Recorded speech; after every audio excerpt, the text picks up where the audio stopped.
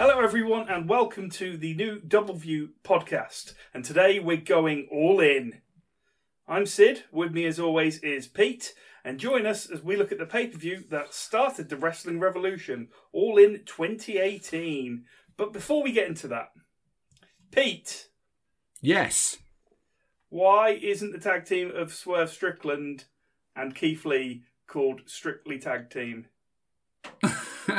So a good point. We should write to them at swerveinourglory.com and tell them to change it. Oh, you think I haven't done that on Twitter? Right, so today we're looking at All In. Pete, tell us about All In. So All In is not an AEW pay-per-view, but it was kind of the precursor to AEW, a proof of concept, if you will. So it is the tagline to All In, I don't know if you've seen, is the biggest independent wrestling show ever. And it was. It was in Chicago, where all good wrestling shows are, at the Sears Center Arena, on the 1st of September 2018. Doesn't seem that long ago, but it was a fair few years ago now. Live attendance of 11,263. Making it the biggest independent wrestling show of all time. Amazing. I know I'm getting ahead of ourselves by about 3 years by asking this question, but it's got to be said. Chicago, 2018, no CM Punk. No CM Punk. He was still very much out of wrestling at the time. Nothing had happened to tempt him back in either. Obviously, things changed down the line. But yeah, up until this point, it was still very much he was out of wrestling. All In was kind of just a pay-per-view that Cody and the guys were kind of dared into doing. There was a bet, I can't remember who said it online, but someone kind of said Cody and the Bucks couldn't sell X number of tickets. I think it was like 10,000 tickets. And he was like, okay, bet taken. Was it a crowd-funded event, or did they just put the tickets up for sale as normal? Yeah, tickets just went up for sale as normal. A lot of the funding for the show was done through Sinclair, I do believe, who at the time owned Ring of Honor. So that's why you've got a lot of Ring of Honor guys. All the elite guys at the time were signed to New Japan, so that's why you've got a fair few New Japan guys. So yeah, I think it was more like Cody, a bit of Sinclair funding. They all kind of put some money in and hoped it would work. Cool. Well, we're not going to focus on CM Punk today, but this is the week where he just got his ass handed to him in 5 minutes by Jon Moxley. So, interim no more, hey. No, exactly. Yeah, that was something. But we'll get to that at a later date. Yeah, by my estimations, if we're still doing the podcast and you're still listening in 3 years, should be about then that we'll start discussing that episode. Something to look forward to. Put it in your calendars. Yeah. So you don't miss it. So if you've got anything to say to me about that, make a little note of it now and hold on to it for 3 years, Pete. I will do. Brilliant. Okay, so we're going to go straight in to the first match, which was MJF versus Matt Cross. I've written Matt Goss from Bros. That would have been better, maybe. That's not that person. Who's Matt Cross, Pete? Matt Cross, he's been around a fair bit. He's a bit of a journeyman wrestler. Never really had his time in a huge promotion to sell himself, but very well respected indie wrestler. He did have a brief cup of coffee in WWE. Not in NXT, not in the main roster or anything like that. It was one of the seasons of Tough Enough. He didn't spill it on Kane, then? He didn't, no. The season of Tough Enough that was presented by Steve Austin. So one of the later seasons of it. That's got to be a great experience, Tough Enough with Stone Cold Steve Austin. Exactly, yeah, that's not a bad guy to have running the show. But yeah, Matt Cross at that point was a well-known indie wrestler. And on that season, I think they wanted someone a bit known in it. He didn't do overly well in that series. Because he was kind of a journeyman even at that point and knew what he was doing, I think he held back a bit because he didn't want to come across arrogant or I know best. And it kind of backfired on him in the end. And he was eliminated quite early on in the show because he didn't really stand out. But yeah, Matt Cross is a well-respected indie wrestler who's never really got his due.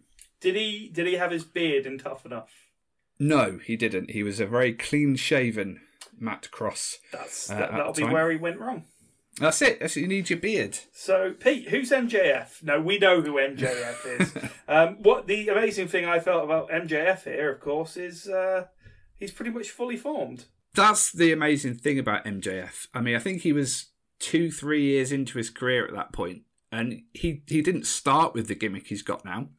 His original name was Maxwell Jacob Feinstein, and he was a bit of a blue-eyed babyface to start with in various tag teams and whatnot. But he very soon found the MJF character that we all know and hate these days.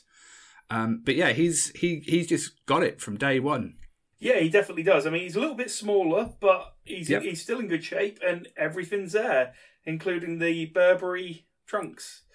Yes, yeah. I mean, this was a point where a lot of people hadn't necessarily seen MJF. Unless you were big into sort of MLW, you probably hadn't seen him. But obviously, Cody, the Bucks, Kenny, they saw something in him and gave him a match on this show because he wasn't part of New Japan, he wasn't part of Ring of Honor, so like a lot of the other people on this card are. But yeah, they obviously saw something in him and got him involved. Yeah, good shout. They definitely spotted some talent there. So before we get to the match itself, we have got 3 commentators for this event. We have got Excalibur. Anyone who watches AEW knows Excalibur. Who was he before AEW? He was Excalibur. He wrestled for many, many years. I think it was injuries that kind of stopped him, but yeah, he then moved to commentary and he's done a stellar job since. Yeah, really good transition from wrestling to commentary. And he's kept the mask, which I like as well. Yeah, exactly. Yeah, so we still don't know what he looks like. That's pretty cool. So you've got Don Callis, who is obviously more famous for... Would you say he's more famous for the Jackal or Cyrus? I would probably say Cyrus. The Jackal was a very short space of time and it was never with anyone overly significant in WWF at the time. So yeah, I think he obviously was more popular for his ECW work. Yeah, I would say the same thing as well. I mean, the Truth Commission? With the tag Truth team? Commission, exactly that, yeah. Yeah, and of course in ECW he played the role. He had a few different roles, but mainly he was kind of the network foil, the antagonist to Paul Heyman's protagonist. Exactly if that. you will. Which leads me to think, given we all know how ECW failed with networks and the pay-per-view companies not giving Paul Heyman payments he was owed. I mean, there are other reasons, but that's the the storytelling event. So was Cyrus to blame for ECW falling? Did he win in the end? Well, maybe he did, yeah. There's the question. And of course, the last member of the commentary team is Ian Riccoboni. Yes. Is that how you pronounce it? I've got that right? Yeah, I'd say so. That sounds good to me. And he's Ring of Honor? He is, yeah. Ring of Honor play-by-play commentator from around 2014, 2015 to this very day. And I've heard him on Ring of Honor a lot of times, but the thing that I noticed on this pay-per-view that I hadn't before, his voice when he's commentating, he's got a very slight Mean Gene Okerlund timbre to his voice. Yeah, I can see that. It's just to the edge of it, but it's there. And there were a couple of times where, I got a little nostalgia chill just from his voice. It's it's good fun. All right, so let's get into the match then. So I had to look this up because it looked like a 16-foot wrestling ring to me, but it's actually an 18-foot ring. Okay, now people listening will be like, well, who cares about the ring size? I've worked a 20-foot ring. That's what we had as standard in the BAWA. And that at the time was the biggest wrestling ring in the UK, which was probably our biggest claim to fame as well. That's 400 square foot, a 20 by 20 foot ring. A 16 by 16 foot ring is 256 square foot. Much, much different arena to wrestling. But also, it really does up the ante. Everything is a lot more sudden.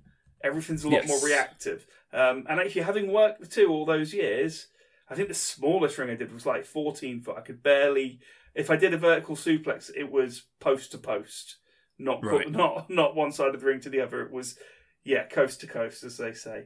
18-foot ring. Interesting. AEW, traditional 20-foot ring, right? Yeah, seems to be. Yeah, New Japan, their rings around the same sort of size as well. So a lot of people from New Japan transitioned over to AEW, so it makes sense. Yeah, I think if you have 20 by 20, you look big time. Yes. And I think that's, you don't want to be the guys in the small ring. Even if I do think, genuinely, I think it does help matches just to get that extra bit of zing and snappiness. Mm-hmm. Yeah, definitely. The match itself, what were your impressions, Pete? Watching it back, which I did the other night, it was kind of a match you expect. As you said earlier, MJF very well formed, even sort of this early on in his career. Well trained by Pat Buck and Brian Myers. Pat Buck now works backstage for AEW as a producer. He also worked for WWE for a short period up until the day after WrestleMania this year. And Brian Myers was and still is tag team partner of Matt Cardona there in WWE as Kurt Hawkins and Zack Ryder. Both Pat Buck and Brian Myers, the Creator Pro Wrestling Academy, they've produced some names that you'll recognise, and we'll talk about it more in future shows because they've trained MJF, they've trained Chris Statlander, Alex Reynolds from Dark Order. So a lot of people that are coming up now have come out of Creator Pro, and they always come out very, very well formed. And I think that's from that experience of Brian Myers being in WWE so long. He knows how to, put the finishing touches to a performer and get him ready for a big stage. Yeah, brilliant. So let's look at my notes here. I've got first superhero landing, 30 seconds in. Yes. They wasted no time on that. First top rope maneuver, less than a minute and a half in. Boom. Yeah. And that's something I've really noticed over the years, how that has changed. Because back in the day, of course, a top rope maneuver of any kind was kind of a desperation.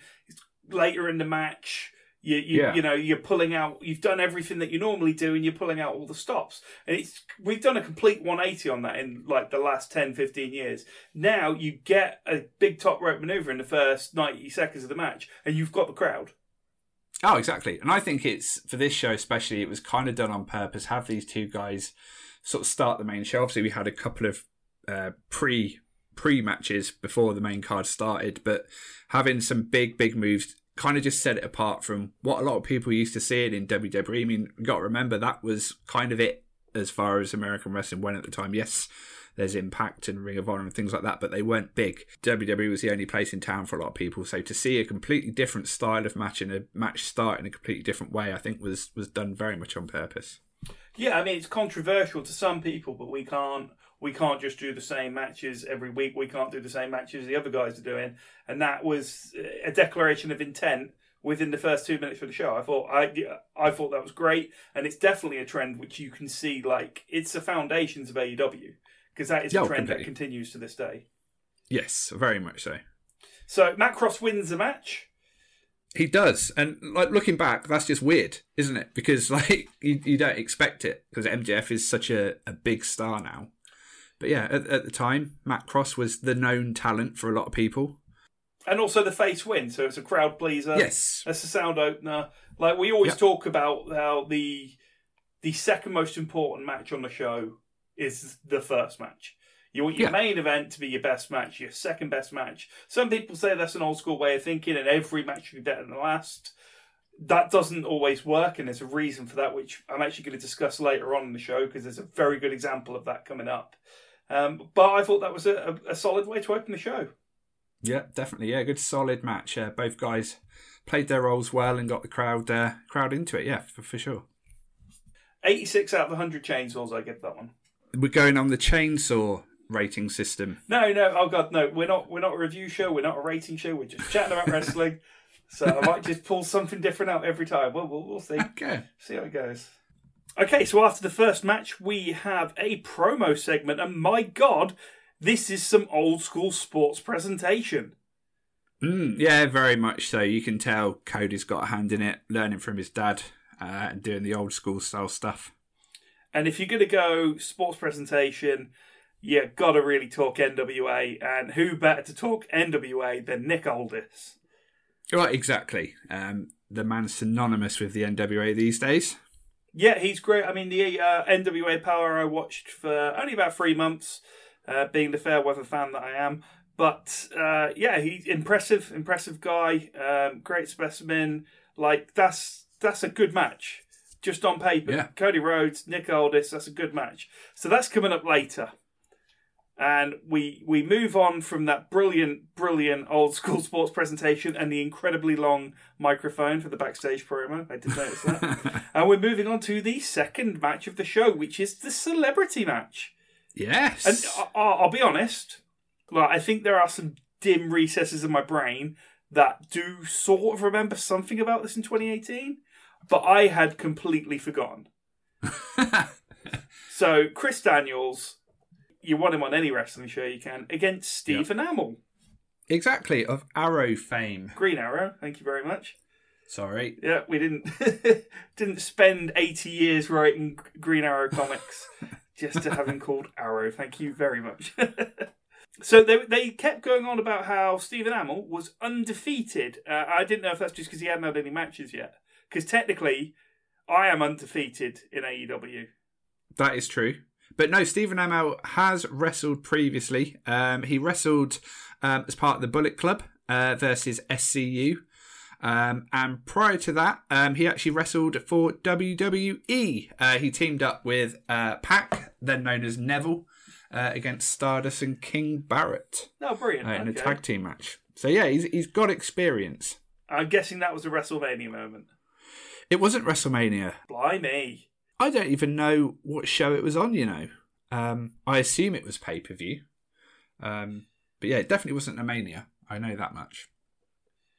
So my first thoughts, on this match, if you're going to put a TV star against anyone on your roster, Chris Daniels, what a safe pair of hands. Oh, yeah, you're not going to go wrong there. This is Chris Daniels. He's kind of moved away from his gothic fallen angel persona, although he does still use the nickname. He's a big part of SCU at this point, probably at the height of SCU's popularity, kind of this sort of time.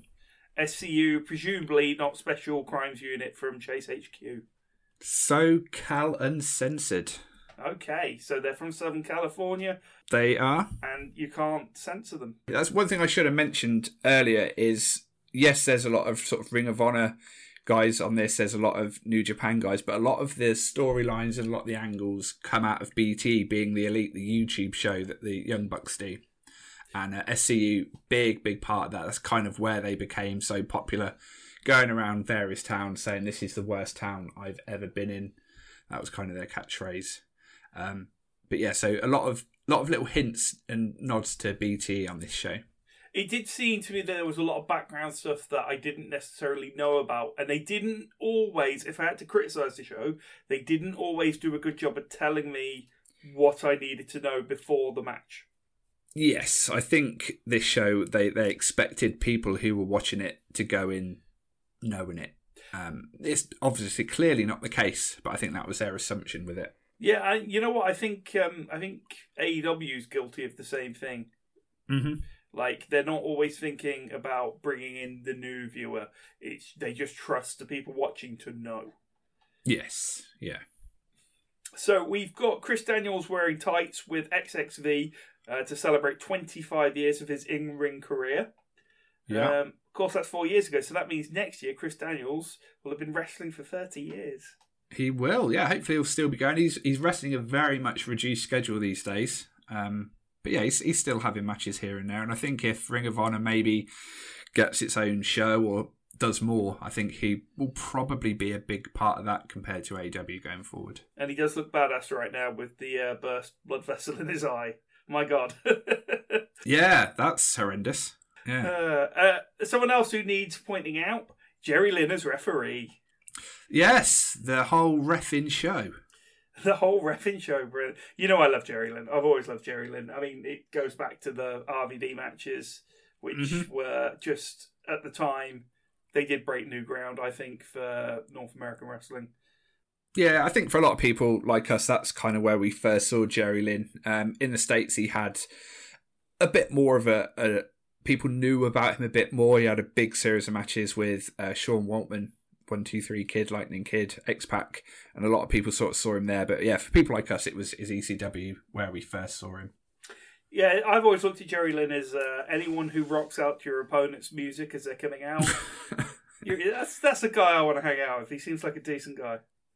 Yeah, he's one of those guys as well where you ever listen to podcasts or read things about backstage goings on, no one ever has a bad word to say about Jerry Lynn. He's one of wrestling's few genuine nice guys from the sounds of things.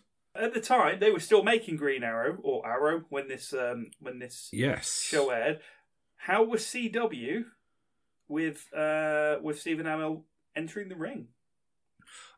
I think because his first match was with WWE, you're not going to say no to that because of how many eyes that gets on you. Yeah. And I think from that, maybe, I don't know, I'm guessing, but maybe CW heard he was having another wrestling match and just assumed, oh, it's WWE again. I don't know. But I think a lot of people, especially when you're not a fan, you hear wrestling, that's who you think of. You think of WWE. You don't think there's going to be other promotions and events going on. But yeah, like you say, he was in there with a very safe pair of hands. If you're going to convince someone, look, this guy's been doing it for 25 years, hasn't injured anyone, is always very safe, people will speak up for him. So I think if Amell needed to convince the higher ups at CW, then he probably did it the right way by having it against Christopher Daniels. Definitely. And of course, I mentioned CW because they're going to be doing a Babylon 5 reboot next year. Brilliant. We'll all be waiting for that one. So, moving on, first table of the night. Within, was it, about 2 or 3 minutes of the match starting? Pull the table out. The table is out. Great commentary call by Cyrus. I'm always going to call him Cyrus, I'm sorry. Chekhov's table. Yes. Has there ever been a more accurate name than that? That's brilliant. Someone must have used that before, but I'm surprised it doesn't get used more often. That's just fantastic. Yeah, it's a good call. So there was an amusing bump I noticed quite early into the match. One, it was an apron bump, which, again, you want to talk about moves that have become AEW staples. Yeah, that's common. It's big, powerful moves on the apron. But there was a great moment where Amell it wasn't Amell, sorry, I beg your pardon. Chris Daniels takes a big bump on the apron and just rolls off the apron onto the table. So funny. Yes, so yeah, that funny. was good. But it's done so smoothly as well. That's what you expect from Chris Daniels. He's a very crisp and smooth wrestler, and it was odd. It was like a little glitch. If he'd taken the move, it would have looked weird. But because you can kayfabe it, he slipped off the apron and put himself on the table, knowing it was bait. Yes, yeah, well, yeah. It's just really good storytelling. I enjoyed that a lot. Yeah, and then you get Amell doing his dive through said table. Obviously, Christopher Daniels rolls out. But yeah, hell of a bump to take for someone who isn't a wrestler. Standing on that top rope, jumping into the ring can be scary enough at times. But yeah, doing it to the outside through a table, yeah, that takes some balls. And Amell obviously has those in spades. And clean hit, such a clean hit. I mean, he yeah.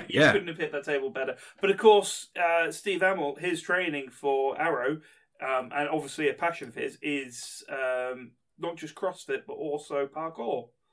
Right, yeah. So maybe they should have got him as Spider-Man rather than Arrow, and he could have been Peter Parkour. Nice. Thank you. Yeah, I walked past Stephen Amell in Canada when I was there. I remember you saying he's a resident of Toronto, so yeah, pretty cool. Pretty cool. How famous people have been that we've been near. So we get towards the end of the match, and there was a bit of aggression. Mm-hmm. And Chris Daniels was getting in Jerry Lynn's face, getting Jerry Lynn to the point where he takes his referee shirt off. And I thought that was going to be the direct lead into the end. You would think from there, just go straight from the ref bump, fast count. You can put your Stephen Amell over, and it doesn't really make Chris Daniels look weak. Yeah. So I'm really surprised that wasn't the end. Mm-hmm. What was the end? Yes, it was Christopher Daniels beating him. I want to say it was with Angel's Wings, but I might be completely wrong. I only watched it 2 days ago. Yeah, I mean, I watched it yesterday, so... But yeah, Christopher Daniels definitely wins. Yeah, it should have been a fast count. But either way,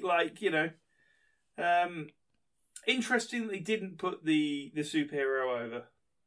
Yeah, nearly a 12-minute match as well, which, again, for a celebrity match, is pretty long. Normally they're very quick. But But yeah, very good stuff from Amel in that one. Yeah, he can definitely hang. That's another trend that's continuing, actually. We are getting more and more people who come into wrestling, and rather just doing their thing for 15 minutes and 15 million quid, you're getting more and more people coming in and doing a proper wrestling match. Yes. Of course, WWE most famously has had one of the Pauls. Mm-hmm. Logan or Jake? Logan Paul is signed to WWE. And from what I've seen, he looks comfortable in the ring. He gets it in a way that some career wrestlers, I'm not going to mention, haven't quite got it. And of course, if you don't like it, he's got a really expensive Pokemon card. So, well, exactly, yeah. Which he will show you when he comes out. Uses it as part of his entrance gear. 120 HP, man. Well, that's what you need. So I've heard. I mean, I wouldn't. No. Yeah. I wouldn't. I don't even know what that means. No. But what HP? Sauce, isn't it? So yeah, solid match. Yeah, very good. But not a crowd pleaser. Because the heel went over. Weird. That's right. Yeah. So the third match of the night, and again, something that's quite unusual. It's only 4 years old, but this is the only women's match of the night. Yes, it was. Yeah. Like, back then, it might have seemed quite transgressive that you had 4 good wrestlers in the ring. Yeah. But nowadays, it would be abnormal to only have the one women's match per show. Definitely, yeah. And it was, like you say, 4 really good talents in there. One talent who is now one of the biggest female wrestlers out there. At the time, she was, again, kind of unknown in Dr. Britt Baker. The daughter of Isaac Yankem, yeah. And exactly, yes. And one of the biggest misses of recent years with Tessa Blanchard.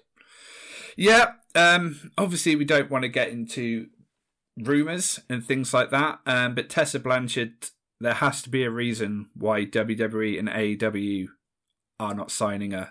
There's always been reports that she has a bit of an attitude problem.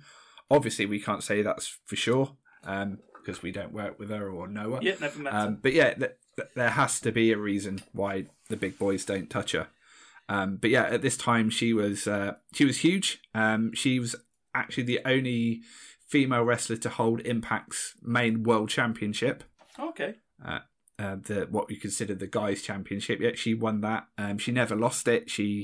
When COVID hit, she sort of went home and stayed home, and eventually was stripped of the title and hasn't been seen since.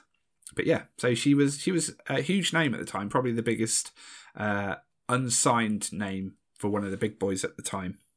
And we had Madison Rayne. Who's Madison Rayne? Do I know her? Should I know her? She would probably recognise her from Impact and TNA. She was part of the Beautiful People stable for a few years. She's just recently moved over to AEW. She was a big part of Impact for a long time, not only as a on-screen wrestler, but also a producer and storyline writer backstage. But yeah, she's moved over to AEW now as a wrestler. Oh, is she the one who came in recently and she's kind of a bit more mature and she's going to kind of be... She had a match with Jade Cargill. Right. Yeah, okay, right, yeah, you can tell it's her. Yeah. Okay. And Chelsea Green, who I don't think I'm familiar with Chelsea Green. I think I would have remembered her because, wow, she's my kind of crazy. What a character they've given. Yeah, so that was a really good character. That was when she was doing the Hot Mess character. So Chelsea Green, again, she was part of Tough Enough. A different season to what Matt Cross was on. But yeah, she kind of came up through Tough Enough. Did get signed to WWE at that point. Then she was released. She went to Impact, TNA. I can never keep up with what they're called at each point, so we'll just call them Impact because that's what they're called now. Yeah. Where she was kind of just a regular character, and then she did this big wedding angle, which is where she kind of developed this persona that we see in this match. She's now she went back to WWE, again released. Now she's kind of just doing the indies. She does work for Impact. Whether she's fully signed, I don't know, but she is married to Matt Cardona, aka Zack Ryder.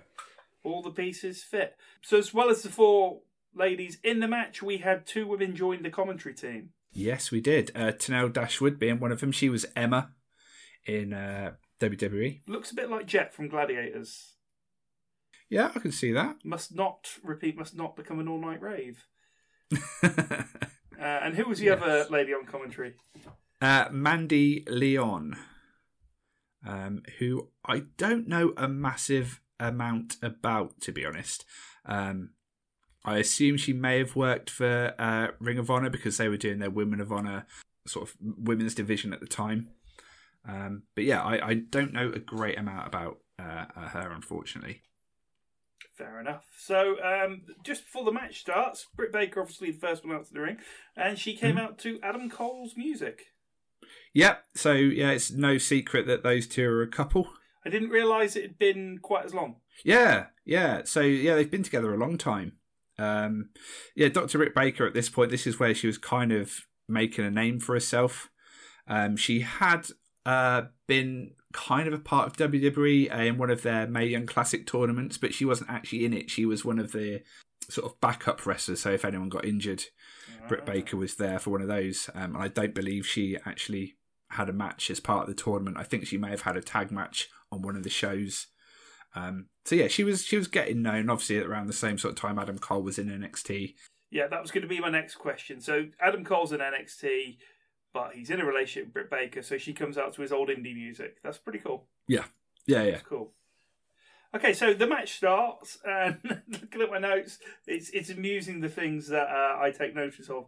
There's an amazing scream from Chelsea Green quite early in the match. Just like no holding back, just full on. And then she gets put in an armbar, and she's getting off on that.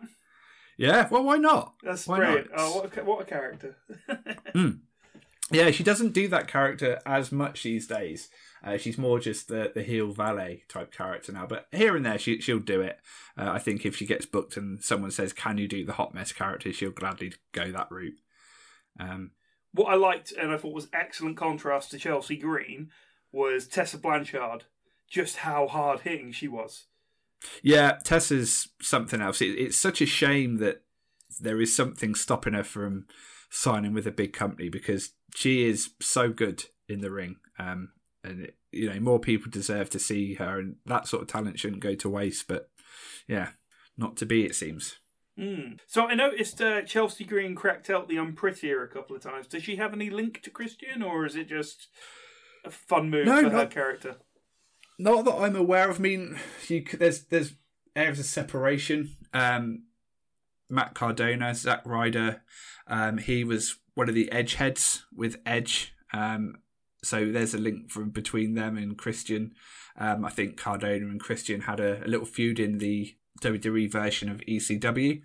Matt Cardona will quite happily say he's an ECW original to gain heat on the indies these days. So yeah, there are links to Christian through Cardona, but that's about it. Okay, interesting. So there was an excellent crucifix bomb from Madison Rayne in the match. Really impressed me because, like, having been in the ring, it's actually much harder than people might realise to distinguish between a Samoan drop and a crucifix pin. Yeah, definitely. And then to then put in a crucifix bomb where you're hitting a crucifix pin with such force, it's becoming not just a roll-up, it's becoming an aggressive, impactful move. 100%. That was lovely.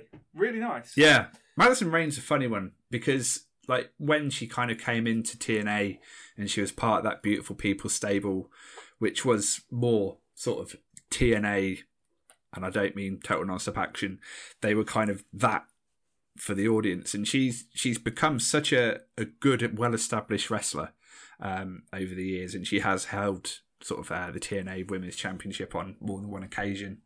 But yeah, she knows what she's doing in that ring. She's not just the old diva style wrestler that I think a lot of people expect her to be just because of where she started. But yeah, really good wrestler is Madison Rayne. Yeah, you could see that in her first couple of AEW matches that, like, is someone who knows what she's doing. Because, like, no offense to Jade Cargill, who is excellent at what she does as long as she stays in her lane.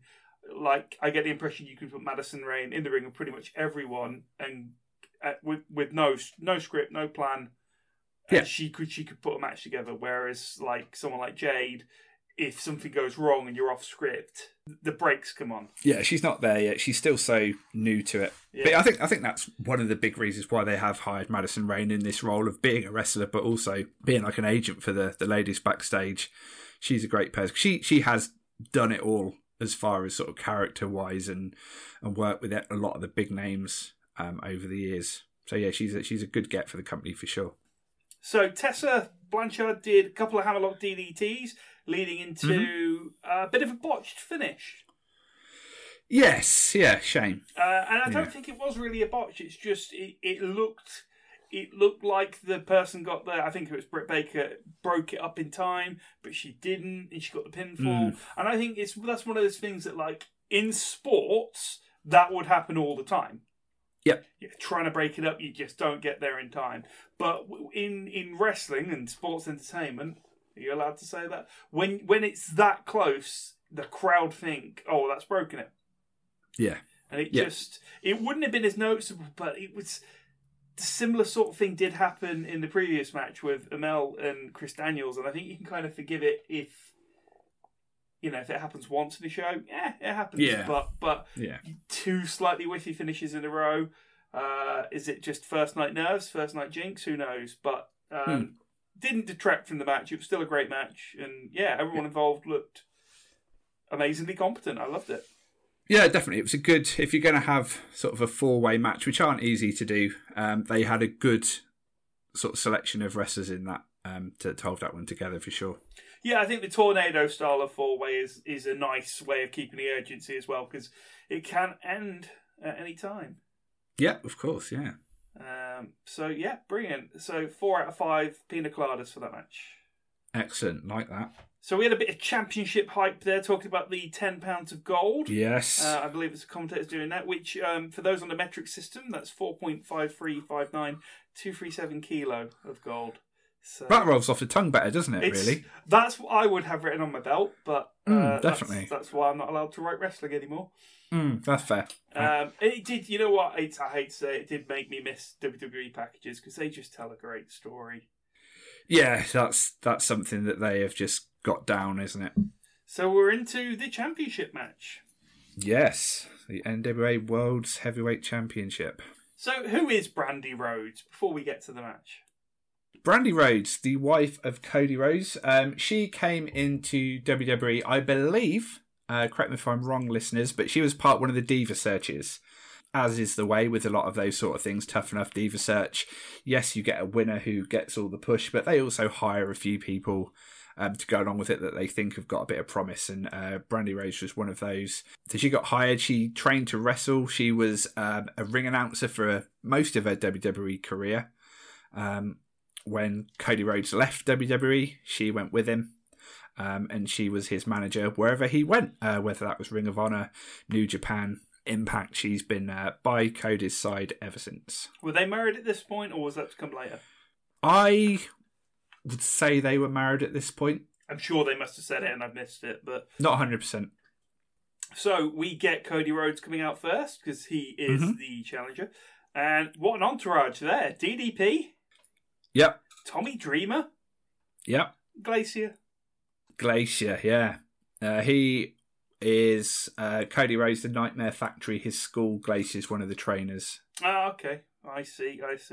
So, of course, DDP, so he's great. If anyone gets injured in the match, he can fix him on the spot, because he is... Oh, exactly. Yeah, good to have around. He is basically Yoga Jesus at this point. Yeah. And Tommy Dreamer, it's a good job that he didn't murder Paul Heyman on that WrestleMania, isn't it? It is. Thankfully, that didn't come to be. We saw Tommy Dreamer earlier in the night on the pre-show as part of the Battle Royal. But yeah, he was also part of Cody's entourage. So should I have watched the pre-show? There were a couple of... It was a Battle Royal and another match that I've forgotten. Glad I didn't watch them.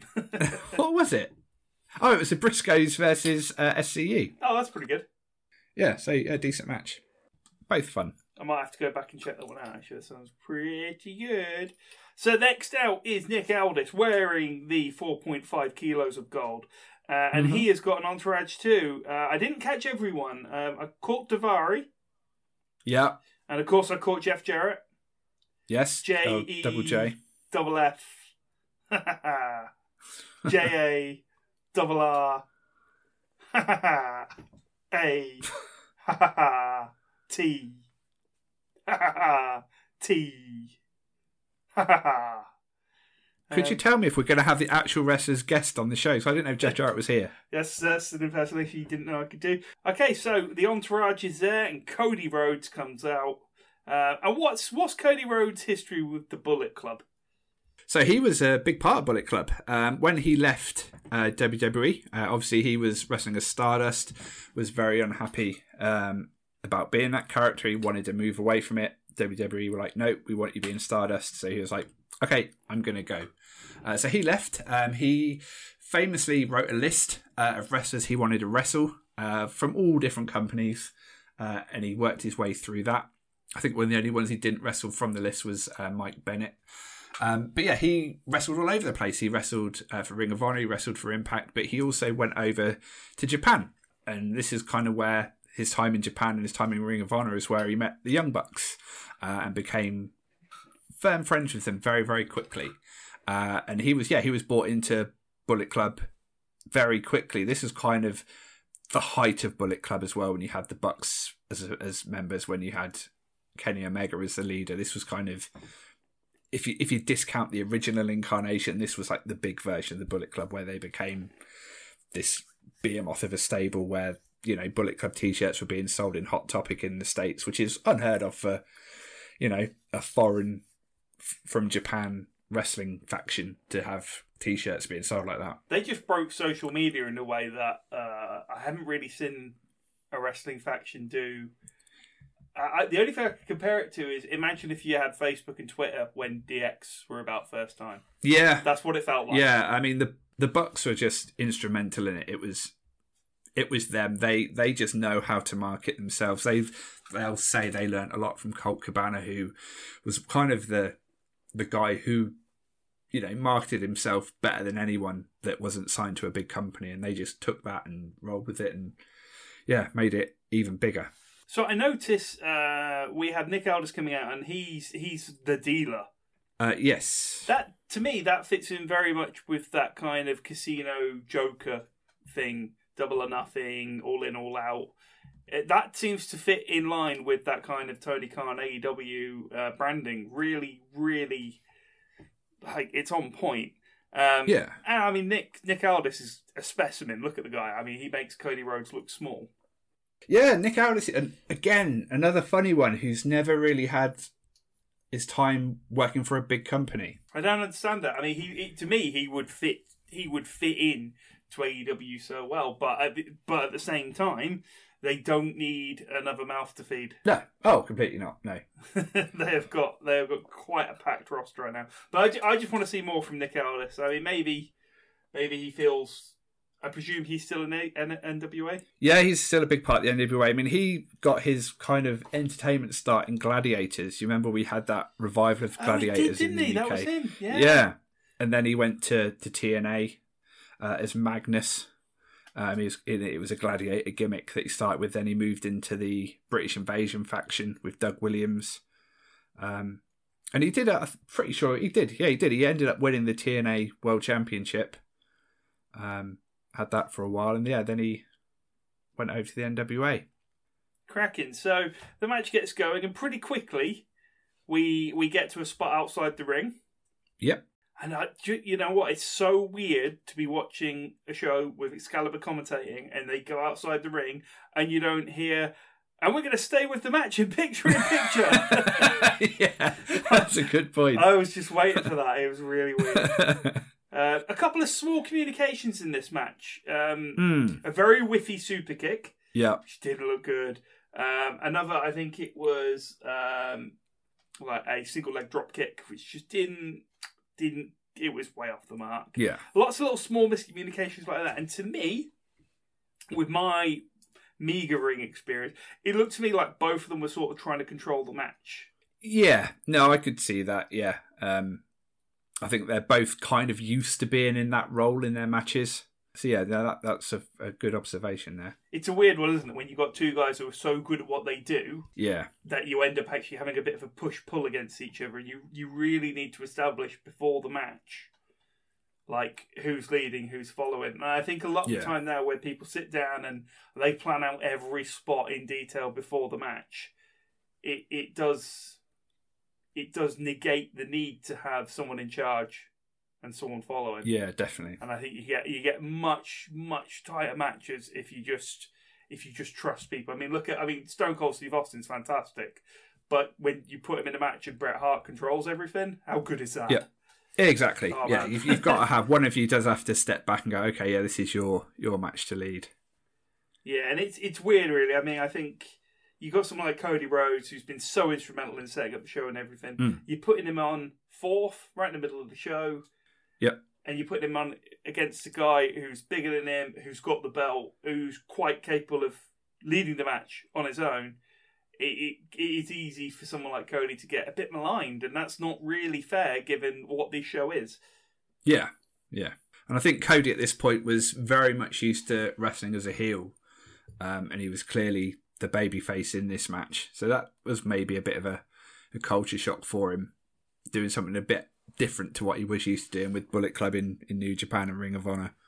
And I noticed they pulled out the post kayfabe spot with was it Earl Hebner on this one? Yeah, I think it was him doing the call to the back for an injury with the crossed hands in the air. Yes, which every smart mark in the world knows means something's legitimately gone wrong. Yeah. So of course now it doesn't mean something's gone wrong. It means this is part of the spot. Yeah. How long does it take Cody Rhodes to cut himself open? Like, did he just do it 4 or 5 times, or? yeah. Goodness knows.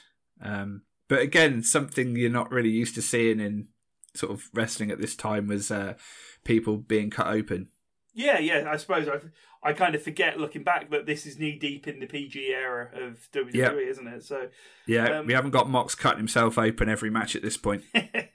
But there were some great big moves in this match. There was a fantastic diamond cutter on Davari, which was just absolutely nailed him. There was a lovely top rope sack of shit, as Scott Hall called it, the full away slam. The second apron bump of the night. Mm-hmm. Which, AEW staples. We're definitely laying the groundwork. And of course, then we had the power outage. Yes. And it's so weird to have a power outage and not come back with the House of Black stood in the ring. Yeah, it's unexpected, isn't it? You expect at least Sabu. Come on, someone. Yeah, was that just a legit? Sorry, we've got power problems, just teething problems. I don't know. Didn't seem to be part of the match. Yeah, sometimes promoters will do these. All the lights are off. Who's going to show up? Oh, no one. And then they'll do it later on, and there will be someone. But we didn't have that, so yeah, it's hard to know. It could have been a legit one. So we had the Kingsland, which is Nick Aldis's submission finishing maneuver. Mm-hmm. Sort of a long crab. Yeah. Not quite a single crab. Yes. But not quite a Bret Hart finishing maneuver. God, I've lost this, haven't I? A modified Boston crab. Everything's of course the old JR cover. Everything's a modified Boston crab. What a maneuver! He held that for ages, and I don't think people realise quite how tough that is. Like, just squatting by yourself for like 30 seconds, 40 seconds is bad enough without holding someone's leg the whole time when you're already blown out for a match. So yeah, it's weird sometimes you do all these big top rope maneuvers and everyone's like, ooh, and then just like someone holding a submission move in a painful way in the middle of the ring for a long time. Yeah. They're the bits that make me go, oh God, man. Like, I respect that. Yeah, definitely. Definitely respect that. What I really liked about this match is you had a bit of a face versus face thing for the start. Mm-hmm. We both everyone likes Nick Aldis, everyone likes Cody Rhodes. You had that nice little sort of heel turn match with the was it an accident or not elbow drop on Brandy. Yeah. That's the best I've seen Brandy Rhodes utilised. Yeah.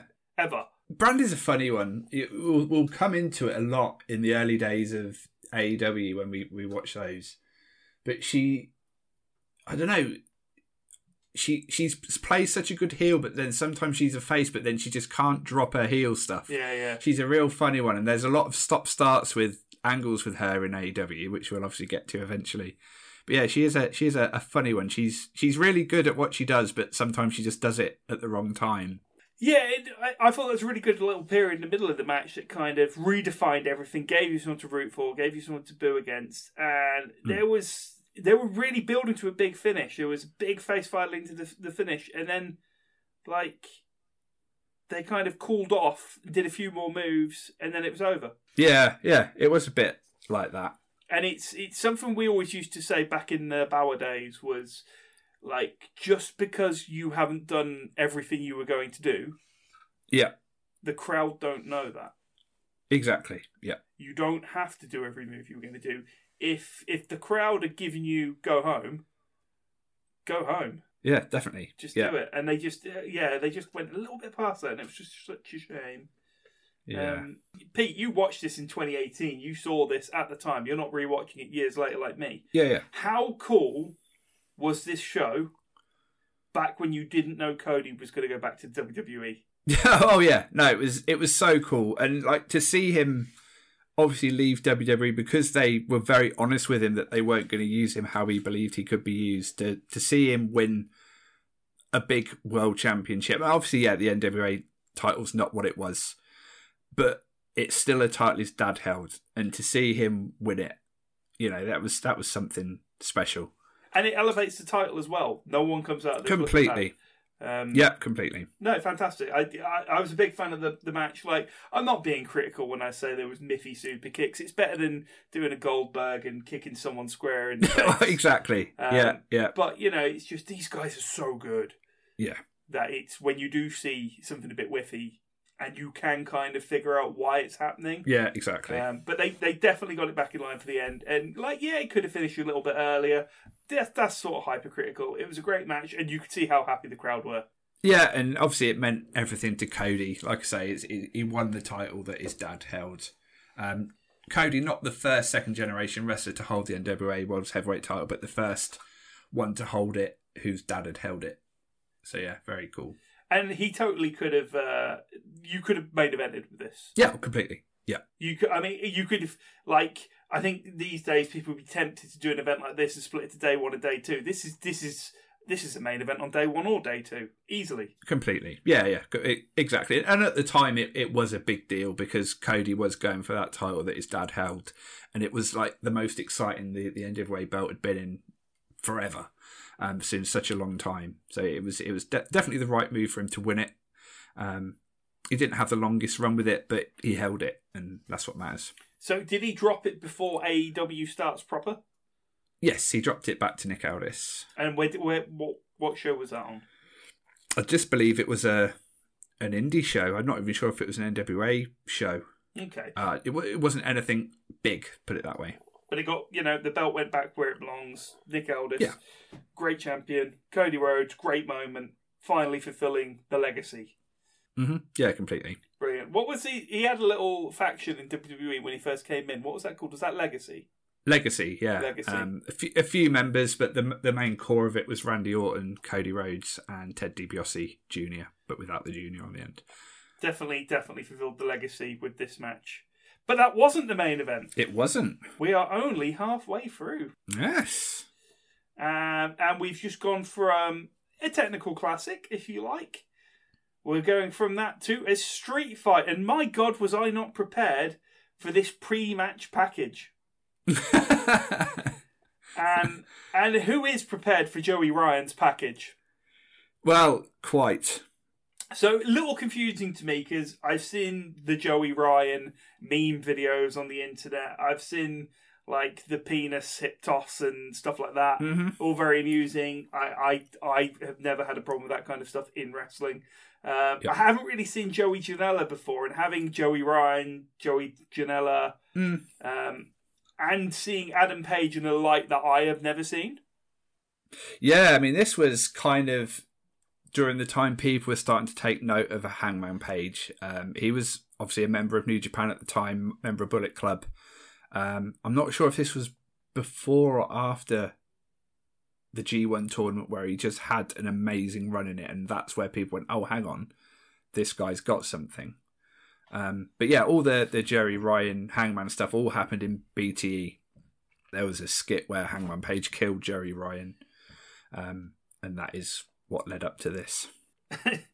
Just blew my mind watching that, because obviously I know Adam Page as like this guy who is a real contender and is a real champion, and to go from penis feud to AEW champ in 4 years, man, do you know, all I could think of was Bauer was too early. Very much so. Oh my god, the stuff, like all that stuff, all the stuff DDT do,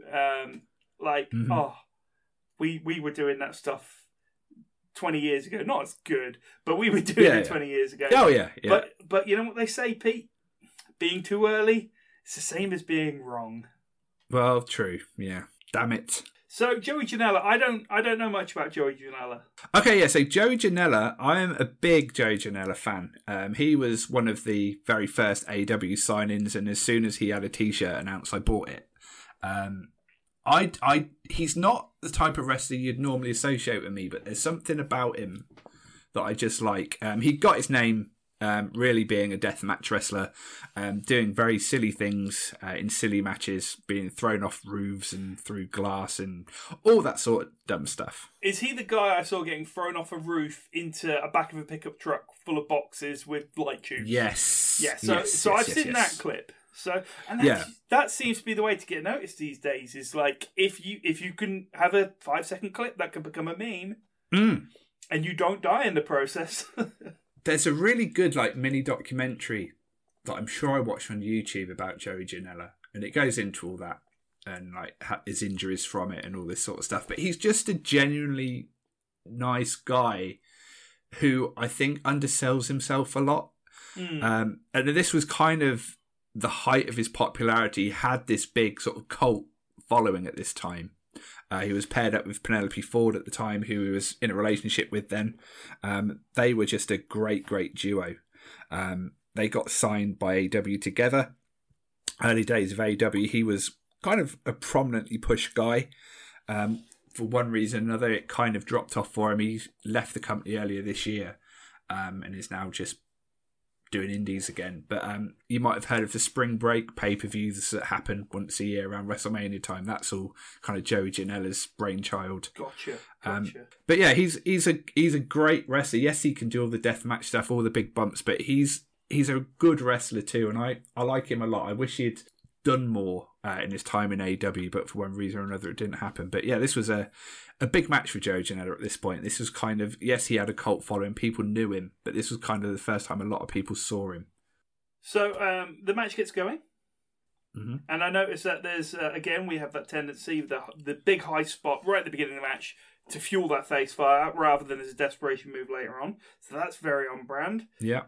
Pete, what's the Cracker Barrel about? Cracker Barrel. So again, you see this in early AEW. Again, it's a BTE thing.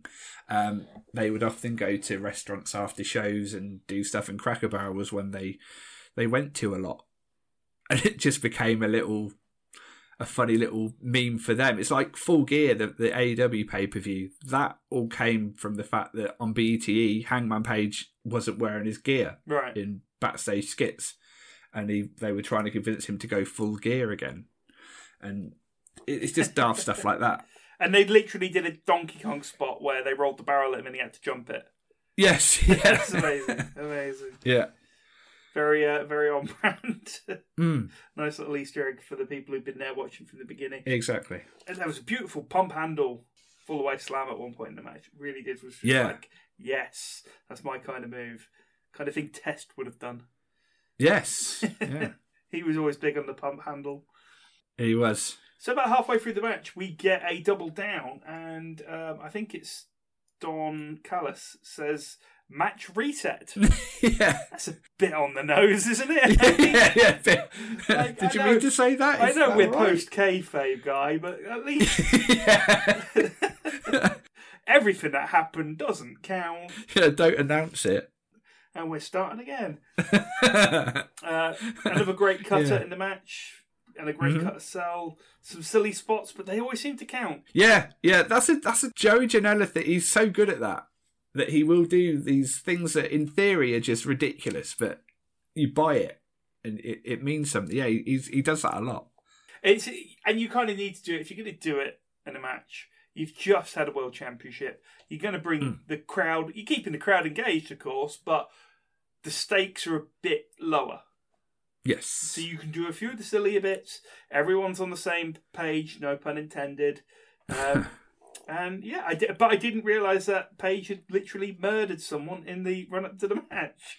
Yes, yeah, he had murdered Joey Ryan. Oh, there was a sloppy powerbomb off the stage in this match as well that just made me cringe. Yeah, I remember it. Yeah. And then the boots returned. The boots that were talking to Adam Page in the pre-match skit. The boots return. Could have done with a little bit more explanation there, not going to lie. It reminded me of the talking penis scene in the Pam and Tommy drama series. Yeah, if you've seen that, it was strange. There was a lot of penis energy in this match. I tell you. Dead Eye through the table. My God, that was nasty. Yeah, that's rough. Yeah, that was rough. So Joey Ryan, he came running out, right? Yeah. And this was the penis druids. I kind of had a feeling something was coming. I kind of like the Undertaker 1994 with the rising up through the Titantron. Like, yes, I kind of, if they had a big Titantron there, could they have done a penis ghost going up to the heavens? Yeah. But yeah, the druids. I mean, you talk about sticking it to WWE. I know there's down the line Cody Rhodes destroys the Triple H throne, but druids that are just cocks, just penises bobbiting down to the ring. Yeah, I mean, this was kind of the last hurrah for Joey Ryan as far as being employable went, because he was very much cancelled not long after this. A phalanx of phalluses leading into Joey Ryan's misconduct. Yeah. What a shame. What a faction you could do with Joey Ryan, Marty Scurll, and Tessa Blanchard.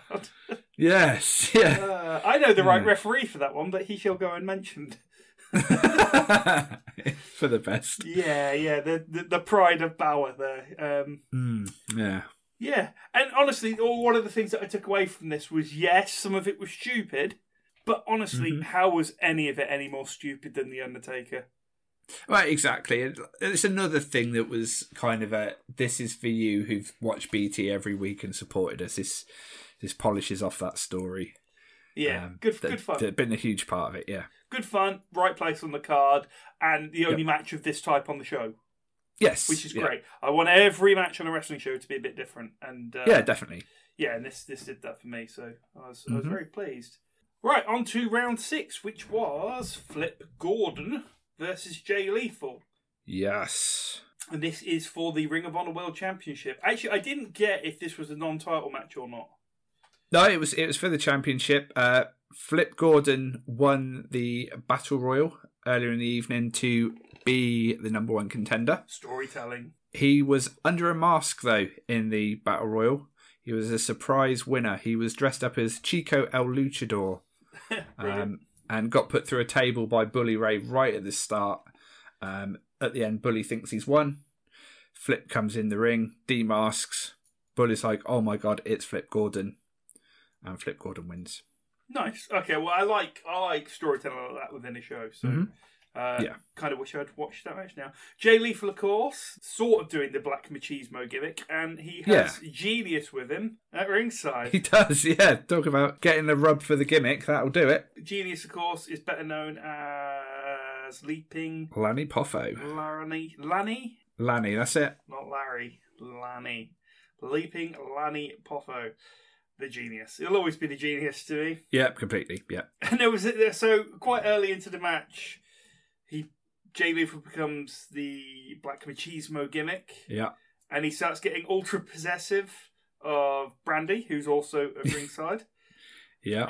And I at this point I looked and I could see Genius just so happy with what was happening. And I just thought, referencing my brother's controlling behaviour and insecurities, which ultimately drove his wife into drugs and other people, which ultimately resulted in her death. How amusing. Yes, when you put it that way. It's like, man, it's not funny. It's not funny. Yeah. She died. Yeah. And then he died, but in less tragic circumstances. Oh, I couldn't laugh at that. I'm just saying. Yeah. Nice to be out the house, though, wasn't it? I mean, well, exactly. I mean, that whole thing with Brandy and Flip, that again, that's a BTE thing. Brandy was good friends with Flip Gordon on BTE. Cody was very friendly to his face, and then behind his back, he absolutely despised him. Very good segments. Again, Flip Gordon, you don't hear too much from these days. He's got very interesting takes on things, put it that way. Okay. So he's been distanced from a lot of people, and that's why you don't really hear a lot from him now. Did he think he was a bit bigger than he was, or...? No, he's just got odd theories about things that go on in the world, put it that way.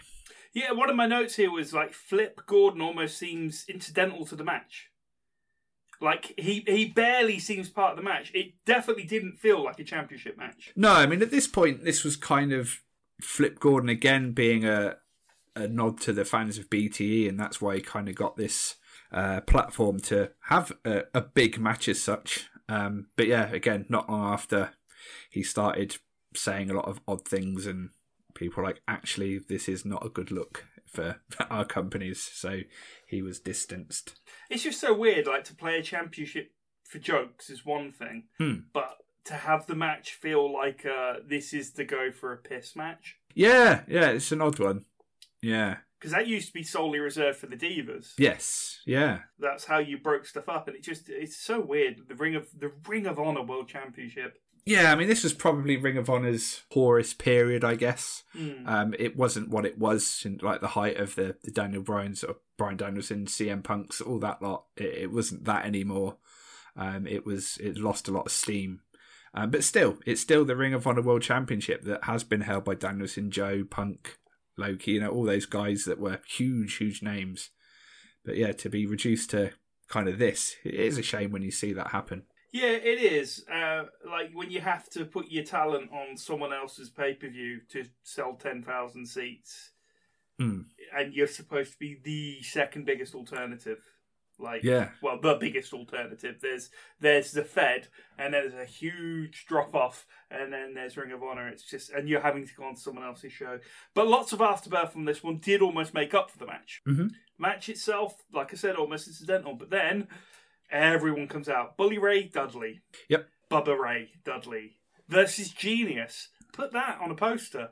Like that'll sell some tickets. Yeah. Like, who does the Dudley hate more than intellectuals? I thought that was great. Like, and he proper got in the ring, Genius, and like stepped up to the man. That was great. Yeah, definitely. There's a point where Bubba Ray goes for a table, and I just wrote "Table, get the Div on." I don't know why I wrote that. I don't know if someone shouted that from the crowd and I heard it, but I liked it. Yeah, why not? Then, like, more afterbirth, send out Colt Cabana. Yeah. I love Colt Cabana, man. Again, Colt was part of the Battle Royal earlier in the evening. But no match. But a hometown boy, old Colt Cabana. I mean, I love Colt. And is he even still in AEW? I mean, like, I know he's Dark Order. Yep. But is he left? Is Punk not want him there? No, I think that, reading the dirt sheets again, grain of salt as always for these sort of things, but there were rumblings that he was possibly on the chopping block. Obviously, there's all the heat between him and CM Punk. They used to be best friends, are no more. Obviously, the powers that be are more on Punk's side of things to keep him sweet. But a lot of people, from what I read, stood up for Colt Cabana and said, please don't release him. And he's possibly being moved over to the Ring of Honor side of things, is what the rumour mill's saying at the moment. Yeah, okay, all right. Well, at least he's still there. I mean, I wouldn't want to see that guy go away because the Fed's not going to pick him up. Let's be fair. No, I mean they had him once before. That I think that was his window there. Yeah, he's great. He deserves better, man. There's a short list of wrestlers. Like back in the day, it was probably a longer list, but of wrestlers who you think these guys have got so much more to give, and we're not seeing it. Yeah. And there's so many places people can go now. It's unusual to see someone as good as he is not quite being given the stuff to do. Yeah, definitely. I just don't get it. Yeah, he's one of those. I hope if Ring of Honor does get its own show or just does more going forward, that he is a big part of it, because he deserves it. Definitely. All right, let's go straight into the 7th match of the night, and this is billed as a triple main event.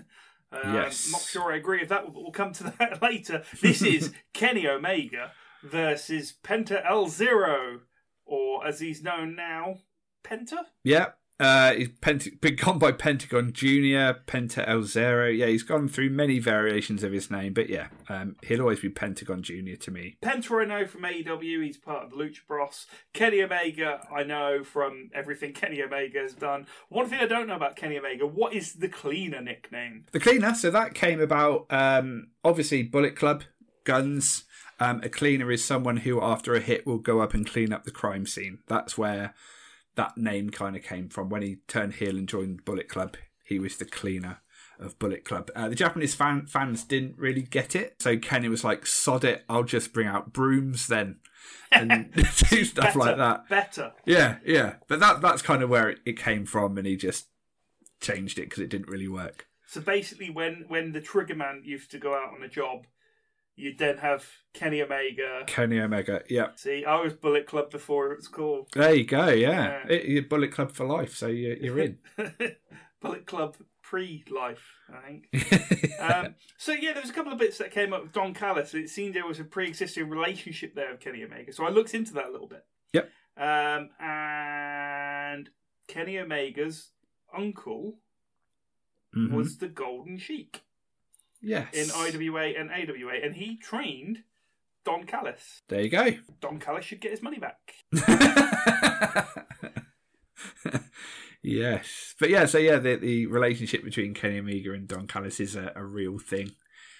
Obviously, we see Callis on AEW, and he's aligned with Kenny Omega. Callis also commentated for New Japan for a short while on the English announce desk, and was always very pro Kenny and Bullet Club. See, I'm still, and this is, if anything's going to get me heat, it's going to be this. I'm still not sure if I get Kenny Omega. He's a real funny one, is Kenny Omega. People absolutely love him, and I totally get it. The thing with Kenny, he's one of those for me, like, I don't love him, but I do like him. But then he's in some of my favourite matches of all time. Like his series with Okada, those were the matches where I went, oh, hang on. He is really good. I mean, if you have a bad match with Okada, something's gone wrong, but he had tremendous matches with Okada. All 4 of them were just such a good series of matches. Kenny can be a bit over the top with his mannerisms and stuff sometimes. Oh, he's very theatrical, isn't he? But yeah. And I was trying to figure out, it's definitely not wrestling theatre. It's not theatre. It's, the only thing I can say is it's video game theatrics. Well, exactly. He's a huge gamer. But not wrestling video game theatrics, just video games. Yeah. Oh, yeah. To me, he's like, you want to, if you're going to play Kenny Omega, you want 2 sticks, because you need double the taunts for Kenny Omega. Yeah. Everything between every move, he's got a little taunt, which is going to connect everything up. But it's all telling the story. Oh, yeah, completely. I mean, with Kenny as well, like, a few of his over-the-top stuff for a while bugged me, but then you see him in normal life, and he's the same. You're just like, oh, no, that's just who he is. Yeah. That's just the real guy. Bit of a weird fish, but if you're going to be a weird fish, go to wrestling. Yeah, and in many ways with Kenny, I look at it how, when I was into wrestling when I was younger, like, I was a huge Shawn Michaels fan, still am, and people didn't get him at the time. And I was like, oh, no, but it's because it's different. It's not what you're used to seeing. And he is an eccentric guy. But yeah, when he's in with someone who is willing to work at the pace that Kenny works, he can do some special stuff. I mean, if you haven't seen the Okada matches, then watch those in order, because they're something else. Okay, that's definitely worth a look. I mean, I've got to say, my favourite 2 matches of Kenny Omega's were the 2 matches he had before he went out on injury. So that was the time limit draw against Bryan Danielson. Yeah. And dropping the belt to Adam Page. Yeah. And it's got me thinking that he's probably going to be one of those guys that, as his work rate deteriorates, he gets better. I think so. Yeah. Because you can go one of 2 ways. You can become Stone Cold Steve Austin. You can't do the technical stuff anymore, but you can still bring it in a way that connects with the fans. Yes. Or you can go the Mark Murrow way, where you can't do all the Johnny B. Bad stuff. Yeah. You can't be the wild man. So you just become really boring. Yeah, yeah. And I don't think Kenny's got it in him to be boring. He's smart enough. I think as the injuries are building up, his style is going to change. It doesn't seem to have yet. He's still going for it on his return matches. But I think the best is yet to come with Kenny. And I think that's going to be, a lot of people are going to be screaming, no, because you haven't seen this obscure match from this obscure thing that no one else has seen. No, I haven't. Totally not. But I am about as broad a wrestling fan as there can be. And there's something in Kenny that when he becomes more restricted, I think he's going to become better, because sometimes in wrestling, less is more. Oh, completely. Yeah, I mean, he obviously made his big name in New Japan, and that's a totally different beast as far as work rate goes. And I think he's still got that mentality. And like you say, I think as he slows down, and he has to slow down a bit, he can realise, I don't have to do the New Japan style all the time. I can do other stuff. People like me for who I am. I don't have to kill myself to do it. So yeah, I think it's interesting times with Kenny Omega going forward. I don't think he's got a lot of years left. I think he'd probably be very honest about that. But yeah, I think it's going to be interesting to see where he goes over the next couple of years. Definitely. It's the difference between work and work rate. Yeah. It's like Bobby Heenan, it wouldn't be a work rate wrestler, but you put him against Ultimate Warrior, he can work that crowd for 10 minutes solid without a single move being done. Yeah, completely. And Kenny can do both, I think. It's just, I don't know if we've seen... I might skew more towards someone who just likes good work. Yeah. Than someone who likes a high work rate. But yeah, there were some great spots in this match. There were some, lethal-looking lung blowers on Kenny, where, I mean, Kenny... He sells the crap out of stuff. He really does. Oh, he does. Yeah, completely. Yeah. The package pile driver from Penta onto the apron. Yeah. But the one that Kenny gave Penta in the ring looks so much worse, because you could see Penta protected him on the apron. Kenny just fucking drilled him on his head, man. But there was a good little flurry, and then I think the first time he went for the one-winged angel, the crowd wanted that. He'd taken a package pile driver on the apron. He got back in the ring. He'd done the package driver, which is obviously Penta's move. Dropped him, gets him up for his move. Crowd are hot for it. That would have been a beautiful finish. Did go on a little long, because they have to get a few more V-triggers in. So maybe for me, it maybe just went a little long at the end. But come on, it's that's being a bit mean to say it went too long, because the crowd were hot for it all the way through. Yeah, they were totally into it. And you've got to remember, a lot of these guys at the time, especially Kenny, they were working New Japan at that time, which is, especially with the big matches, they are long matches generally. So they hadn't really got out of that mentality at this point. So it was the longer matches what they're used to doing. Yeah. But it was definitely the right call for Kenny to win. Both people look great. No one loses anything from that. We mentioned getting in probably more V-triggers that are necessary, but that's such an over move these days. What is the origin of the V-trigger? Is this being the elites? Is that what I've missed? The V-trigger is a special move in Street Fighter 5, I want to say. 4 or 5. Definitely in 5, but it may have been in 4 as well. And Ken is a big Street Fighter player, so he's just nicked the name from that and gave it to his knee. Brilliant, okay. You know what? He does actually come across a bit like Dan at times. If we all want to be Ryu or Ken, but Kenny Omega, maybe you're a little more Dan.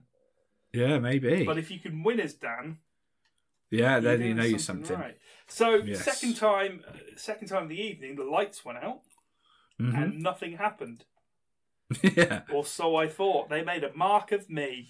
Because Jericho has dressed up like Penta, swapped places with him, and as the lights come back on, Kenny thinks Penta's in the ring, but no, it's Jericho with the code breaker. Whips his mask off, crowd shit. They literally just shit. And I'm not sure why they weren't expecting that, because this was after the Kenny Jericho Yeah. match. And at the time, I mean, we talk about the origins of AEW. That Kenny Jericho match was big news. Oh, it was massive. I mean, Jericho doing anything for anyone other than WWE was totally unheard of. But yeah, he got convinced to do this New Japan thing, and at the point it was like, okay, and he even spoke to Vince about it. It was like, okay, I'm only going to do matches in Japan. I'm not going to do anything in America. And Vince was like, okay, yeah, that's cool. And that's why it was a bit of a shock for him to appear at All In, because he had made these big points. I won't do anything in America because of my loyalty to WWE. And I think as time went on, he realised, hang on, I'm a bit of probably more of a draw outside of WWE than I am in it. Yeah, it's weird, isn't it? So, I mean, All In was like the gathering, but in many ways, Kenny Omega versus Jericho at New Japan was the bat signal. Yeah, I mean, there's so many things that formed AEW. It's not just one thing. You know, that Jericho Kenny match in New Japan was one. The contracts of the Elite coming up was one. Tony Khan wanting a former company was one, and it all kind of happened around the same sort of time, and it set this, you know, flash paper off, and it all just came together beautifully. I think if maybe one of those things didn't happen, it might not have happened. But yeah, all this stuff happening at the same time was just the perfect storm. A confluence of events. Yes. And then Jericho unmasks and shouts to him, "I'll see you on the Jericho Cruise." Yes. And he stops himself because he doesn't shout out the URL. Yeah. Like, I think he wanted to, but it felt more than anything else on the show. This spot, as short as it was, felt like AEW. Yeah. Absolutely did. Yeah. Absolutely. Yeah, loved it. Yeah, it was a good one. So match 8, we have Marty Scurll. Yep. And Okada, the Rainmaker. We do. But we also have a special guest referee with Tiger Hattori. Mm-hmm.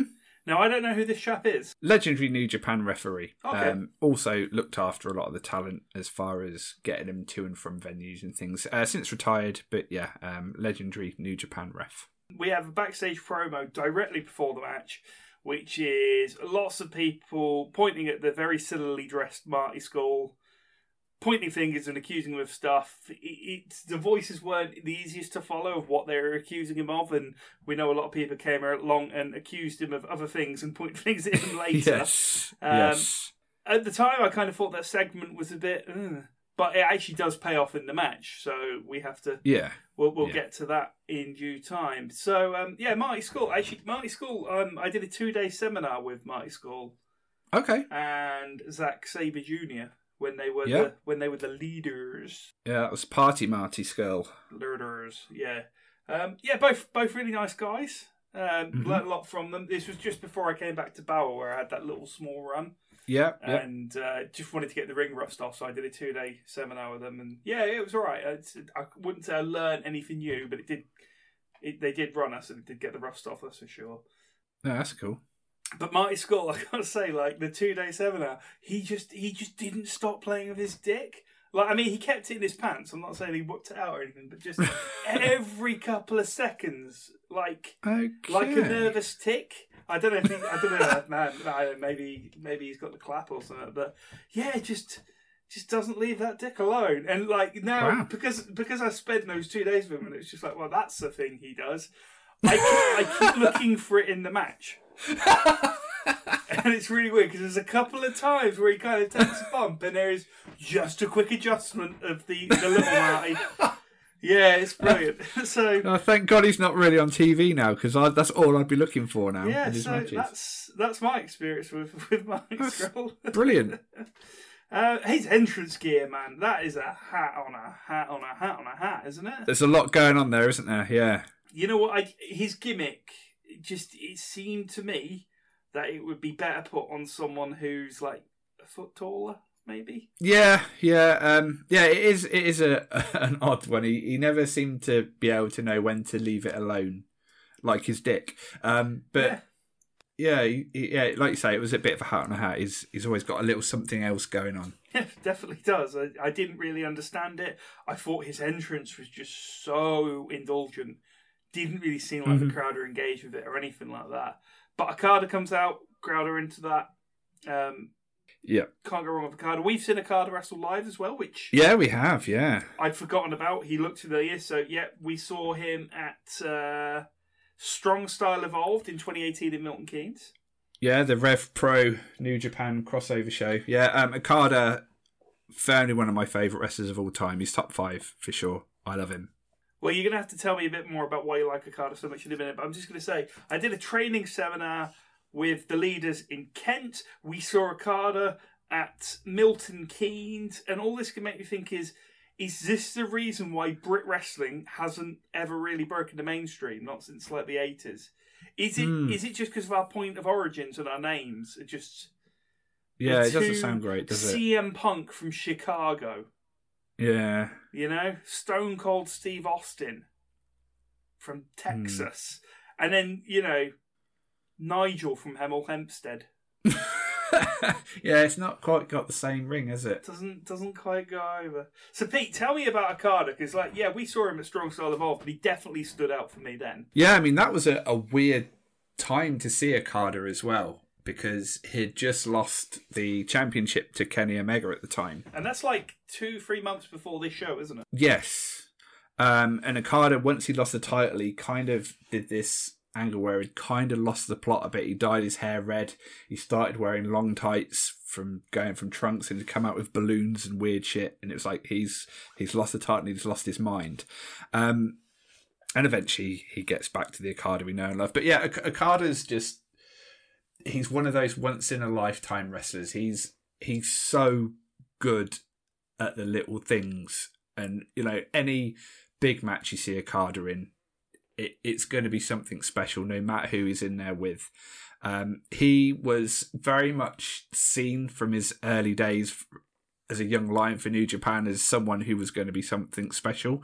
Whether they knew he was going to be what he turned out to be, I don't think they realised he'd be that special, but they definitely had grand designs for him early on.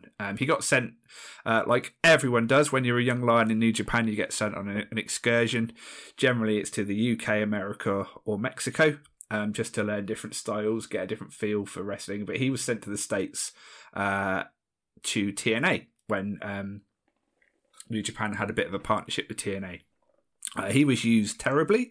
He was given a gimmick that looked like Kato from the Green Hornet. Brilliant. He was Samoa Joe's bodyguard. Why Samoa Joe would need a bodyguard, I don't know. But yeah, obviously TNA didn't know what they had. They weren't necessarily going to put all their eggs in someone who was just there for a short excursion. So I get it. But it was just a very tone-deaf gimmick to give a Japanese wrestler. Yeah, definitely. That was the thing that kind of soured the relationship between New Japan and TNA. They didn't work together after that, up until very recently, as part of the Impact thing. But yeah, it ruined any goodwill that they had. So whose decision would that have been? Would that have been Shitstain's? Oh, sorry. What's that? The decision. I've watched too much Jim Cornette because I automatically default to Shitstain for the old magazine editor who became a writer. Oh, Vince Russo. Was that a Vince Russo idea? I get lost about. He had so many stints in TNA where he was there and when he wasn't. I don't know who was doing creative at the time. It's a good thing to not be an expert in. I think so. Yeah. Given how strong you are on Okada. Mm-hmm. How did you feel this match went? Like I say, this was a strange time for Okada because he was still the Rainmaker, but he was doing this I've lost my way character. Yeah. So that's why he didn't kind of have the flamboyance that you're used to seeing from Okada and the confidence. And it wasn't a real thing. It was purely a gimmick he was doing. And he was kind of having a playful time with this match a bit. You'll see at the end when he does the Rainmaker clothesline, he fingers 205, and the lead up to this match was Okada winding Marty Scurll up for being small, and saying you should be on 205 Live with WWE. That was the whole thing about it, and it used to happen on BT. Like Okada would walk past him and he'd just do the fingers, the 205 fingers. So yeah, it's not your standard Okada match by any means. But it's still not bad because Okada just doesn't have a bad match. It's just not in his DNA to do that. See, I'm trying to be generous about this match because in many ways, it does exactly what the second to last match does. Yes. It slows the pace down. It gives the audience a bit of time to catch their breath and get their voice back, because they're going to save their cheers for the final match. Mm-hmm. And there's nothing wrong with that. You do need that on pretty much every show. But when you build something as a triple main event, yeah, and you're putting this match between Kenny Omega and the Young Bucks, who, let's face it, they're the people who put the bums in the seats, and you've put Cody Rhodes on, what, 4th? Mm-hmm. Yeah, just billing this as a triple main event. I don't know if that's what soured me on the match. I think that's purely because Okada's in it. He's the biggest name on this show, by far. And he could, people would pay to see Okada walk out to a ring and stand there and walk back. That's how much people love him. Okay, well, that's helping. That's giving a bit more context to the match for me, and that is making a bit more sense. Like I say, it was a funny time for Okada. If this was your first time seeing him, you'd probably think, I don't really understand why he's like the name he is, because it was this weird time for him. But yeah, having Okada on your show, it doesn't happen often abroad. Obviously, it's weird that we've seen him in Milton Keynes, because when you think about that, it's like Okada doesn't wrestle everywhere, and when he does, it's a big deal. So the fact we saw him at a gym in Milton Keynes, it's like, okay, that's weird. Yeah, ice rink, wasn't it? Yeah, that's right. It's an ice rink. Yeah, one thing Okada can maybe be a little bit guilty of is when it isn't a huge match, he will do his greatest hits in a match, but his greatest hits are kind of better than anyone else's. But when it's an Okada match and he's there to defend the title or do a big angle, there's no one can touch him. He's just unbelievable when he's got something big to do. Yeah, because for me, watching it, you could definitely see the crowd were less into it than they had been other matches, and that was partly the match itself, partly intentional. But the umbrella got the biggest pop. Yeah, by far the biggest pop. This was at a time when Marty Scurll was very, very popular, and obviously things, again, with the speaking out movement happened with him that soured everyone on him. But yeah, Marty Scurll was never more popular than at this point. And another thing to look out for, if you go back and watch this match again, there's a guy in the front row in a pink hoodie. Right. And he is tweaking through this match. He is rocking back and forth. When elbows get thrown, he's throwing the elbows as well. His mouth's constantly chewing and his teeth are grinding. Look out for him. He's kind of he's on the main row as the camera looks at it towards the right. Pink hoodie. He's absolutely into the match. So no matter what else you think, he's into it. And of course, we have the big Japanese New Japan trend in this, where you've already had the crap kicked out of you for 25 minutes, but you stand up, you take your defences down, and you ask to be hit numerous times. Popular in the Indies, popular in New Japan, and popular in Rocky. Yes, yeah, well, yeah. I got to admit, they do pull me out of the match somewhat, but they kept the crowd engaged, and it ended with a clothesline, as that's Okada's finisher. The Rainmaker, yeah. Yeah. No, so the crowd were very happy with this match. For me, way too long. I think you could have cut 10 minutes out of this match. And the thing that I noticed at this point, I actually looked at the time of the show, right, and realised we've got 12 and a half minutes left. Yes, that was a big thing at the time, that the show had gone long, so the main event did get cut short. This is the match. No offence to Okada, some offence to Scurll. This is the match that you could have just cut 10 minutes out. No one would have minded. Yeah, like I say, it wasn't a huge title defence or anything for Okada. He could have gone in, done what people wanted to see, like the tombstone, the drop kicks, the Rainmaker, all the stuff he does that people want to see, and he wouldn't have felt shortchanged. Just seeing Okada is enough for a lot of people. So yeah, it maybe didn't need to be the length it was. And when we're going straight into the main event now. Yes. The 9th match of the night. It's a trios match. Young Bucks, Kota Ibushi versus Bandido, Rey Fenix, and Rey Mysterio. And you've got 12 and a half minutes to do the entrances. Yeah. Everyone just comes out together. You've got to do the entrances, you've got to do the match. You've got to do a little bit of show wrap-up, because you want people to be happy. You've got to do a sign-off. 12 and a half minutes. So Rey Mysterio comes out dressed as Wolverine. He does. Here's a brand new sentence. That man's too short to play Wolverine. No one's ever said that one before. No. Bandido was the only person in this I wasn't familiar with. Okay, so he's wrestled for the likes of DDT in Japan, Crash in Mexico. He's a former Ring of Honor world champion as well. I thought it was Roosh. I looked it up because he Right. moved very similar. Okay, yeah.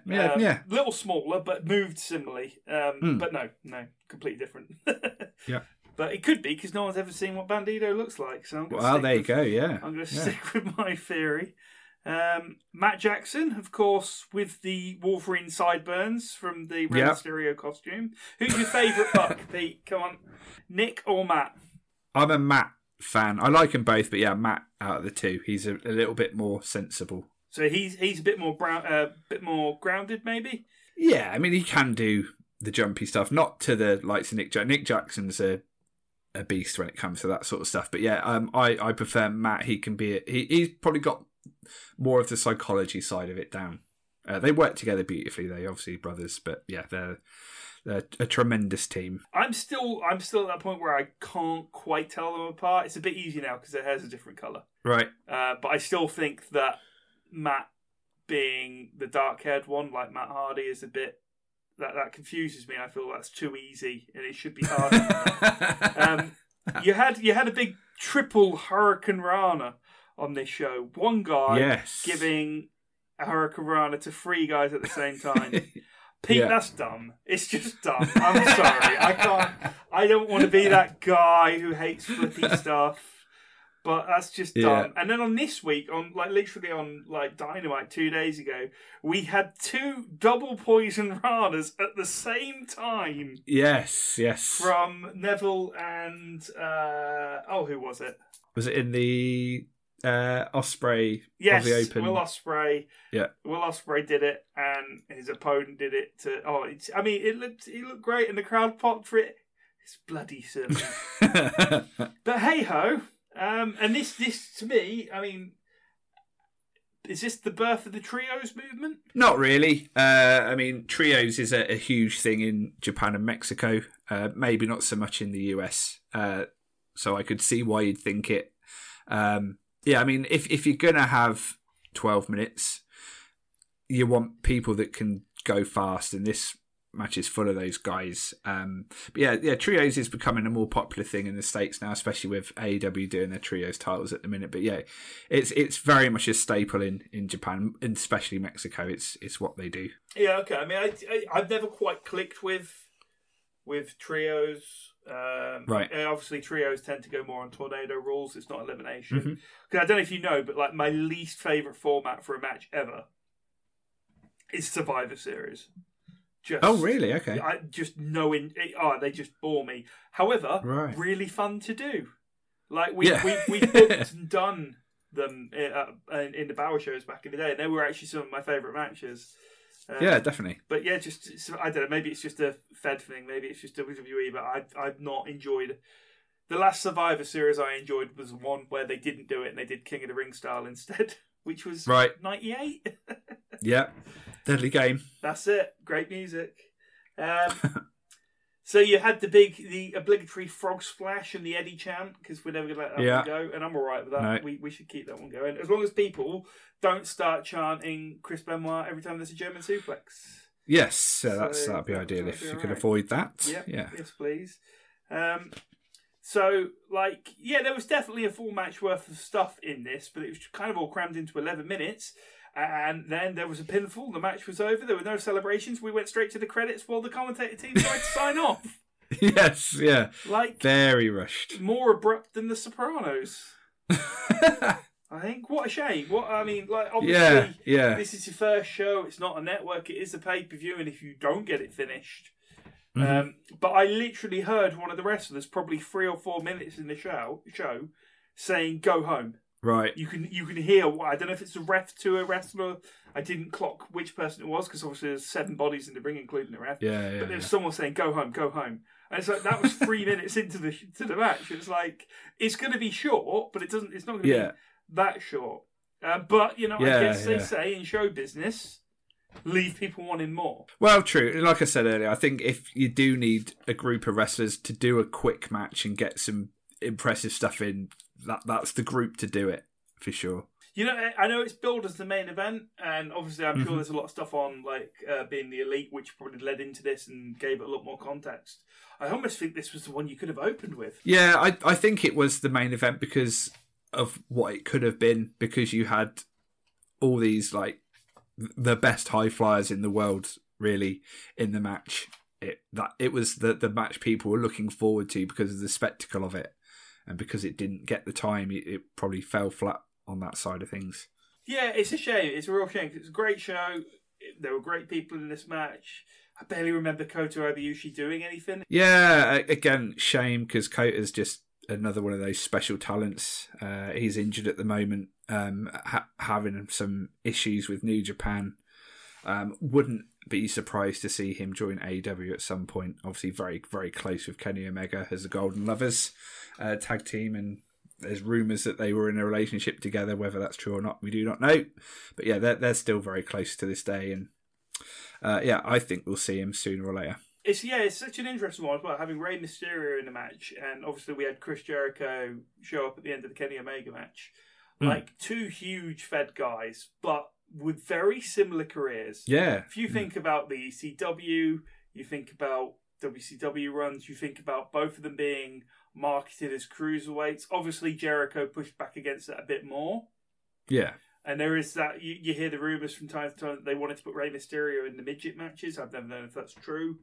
But, like, both of these guys came in to the industry when it was still dominated by the big men. Yeah. It was on the cusp of change, but come on, we need to break this myth. Bret Hart wasn't a small wrestler. No. Mr. Perfect wasn't a small wrestler. Like, these were 6'4", 6'5", big dudes. Yeah. And, like, Jericho and Rey Mysterio, there's not two wrestlers on the planet who have changed wrestling to their will more than those two. Yeah. Oh, and definitely. It's so great to see them reflected in this show. Like, I mean, yeah, Ray's probably past his best, especially now in 2018. It's a bit more of a contentious point, maybe, but having them on the show really, to me, just cemented to come in, to be overlooked by everyone for being too small, and just changing the North American wrestling industry, bending it to your will, to the point that this show does 10,000 sales in 30 minutes. Sends a crowd home happy on a 4-hour pay-per-view. Yeah. Which leads to the formation of a whole new company backed by a billionaire, so that he can actually go toe-to-toe with Vince, but with a little more interest than Ted Turner. Yeah. What more could you ask for than those two guys on this show?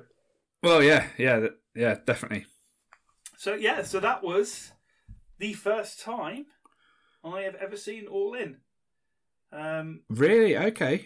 Yep. I did. I skipped it at the time. I did do early Dynamite episodes when they first dropped, and clips like the first Sting. But as for the genesis of what would become AEW, that was the first time I've seen it, and I got to say, I enjoyed it. Yes, it was. You could certainly, like you said earlier, there were certain things in it that you could see bled over to AEW. It was definitely, can this work? And it certainly did. And I remember watching it at the time. It was so exciting that it happened. I can imagine. I can imagine. Yeah, it wasn't a thing that did happen, and it doesn't really happen now. Just this show coming out of nowhere with all these names on it and people that you didn't know at the time, and now you look at it, it's like, well, yeah, I know MJF, and at the time, not a lot of people did. Very cool to see. It's definitely cool to go back and watch it from what you know now to see it how it started. Yeah, very interesting. And I don't think it will happen again in our lifetime either, because obviously AEW's established now. They own Ring of Honor. They're not doing as much with it as they should. It just seems a way of making sure everyone has a belt. But if everyone has a belt, then what does a belt mean? Yeah, exactly. Yeah. Vince is gone. Trips is in. Yeah. And NXT's gonna, I think, return to what it was. It's gonna take time, obviously. But When are we going to get a show like this again? Are we going to get a spot show like this again in our lifetime? I don't think we will. Yeah, again, like I said, there were so many things happening that just allowed this to happen. And it was good that the likes of Ring of Honor and New Japan were working together at this point. Were happy to work together, and they were happy to, basically co-promote a show with some of their biggest names on it. Definitely a moment in time. Yeah. Okay, so that was our first episode where we looked at All In 2018. We are going to be back hopefully in a week's time where we're looking at the AE Double or Nothing pay-per-view, the first AEW pay-per-view. And also we're going to take a quick look at the AEW announcement, aren't we, Pete? Yes, we are. Yeah, that was exciting. I remember watching that at the time and being enthralled and just who's going to come out, who's involved. So yeah, very, very cool. Going to be cool to watch that back. Brilliant. So thank you for tuning in. We know it's a crowded marketplace, but we're hoping we can bring you something new and unique with our interesting chemistry and ancient love of wrestling. Thank you for listening to the Wrestling Doubleview podcast, and we'll see you in a week's time.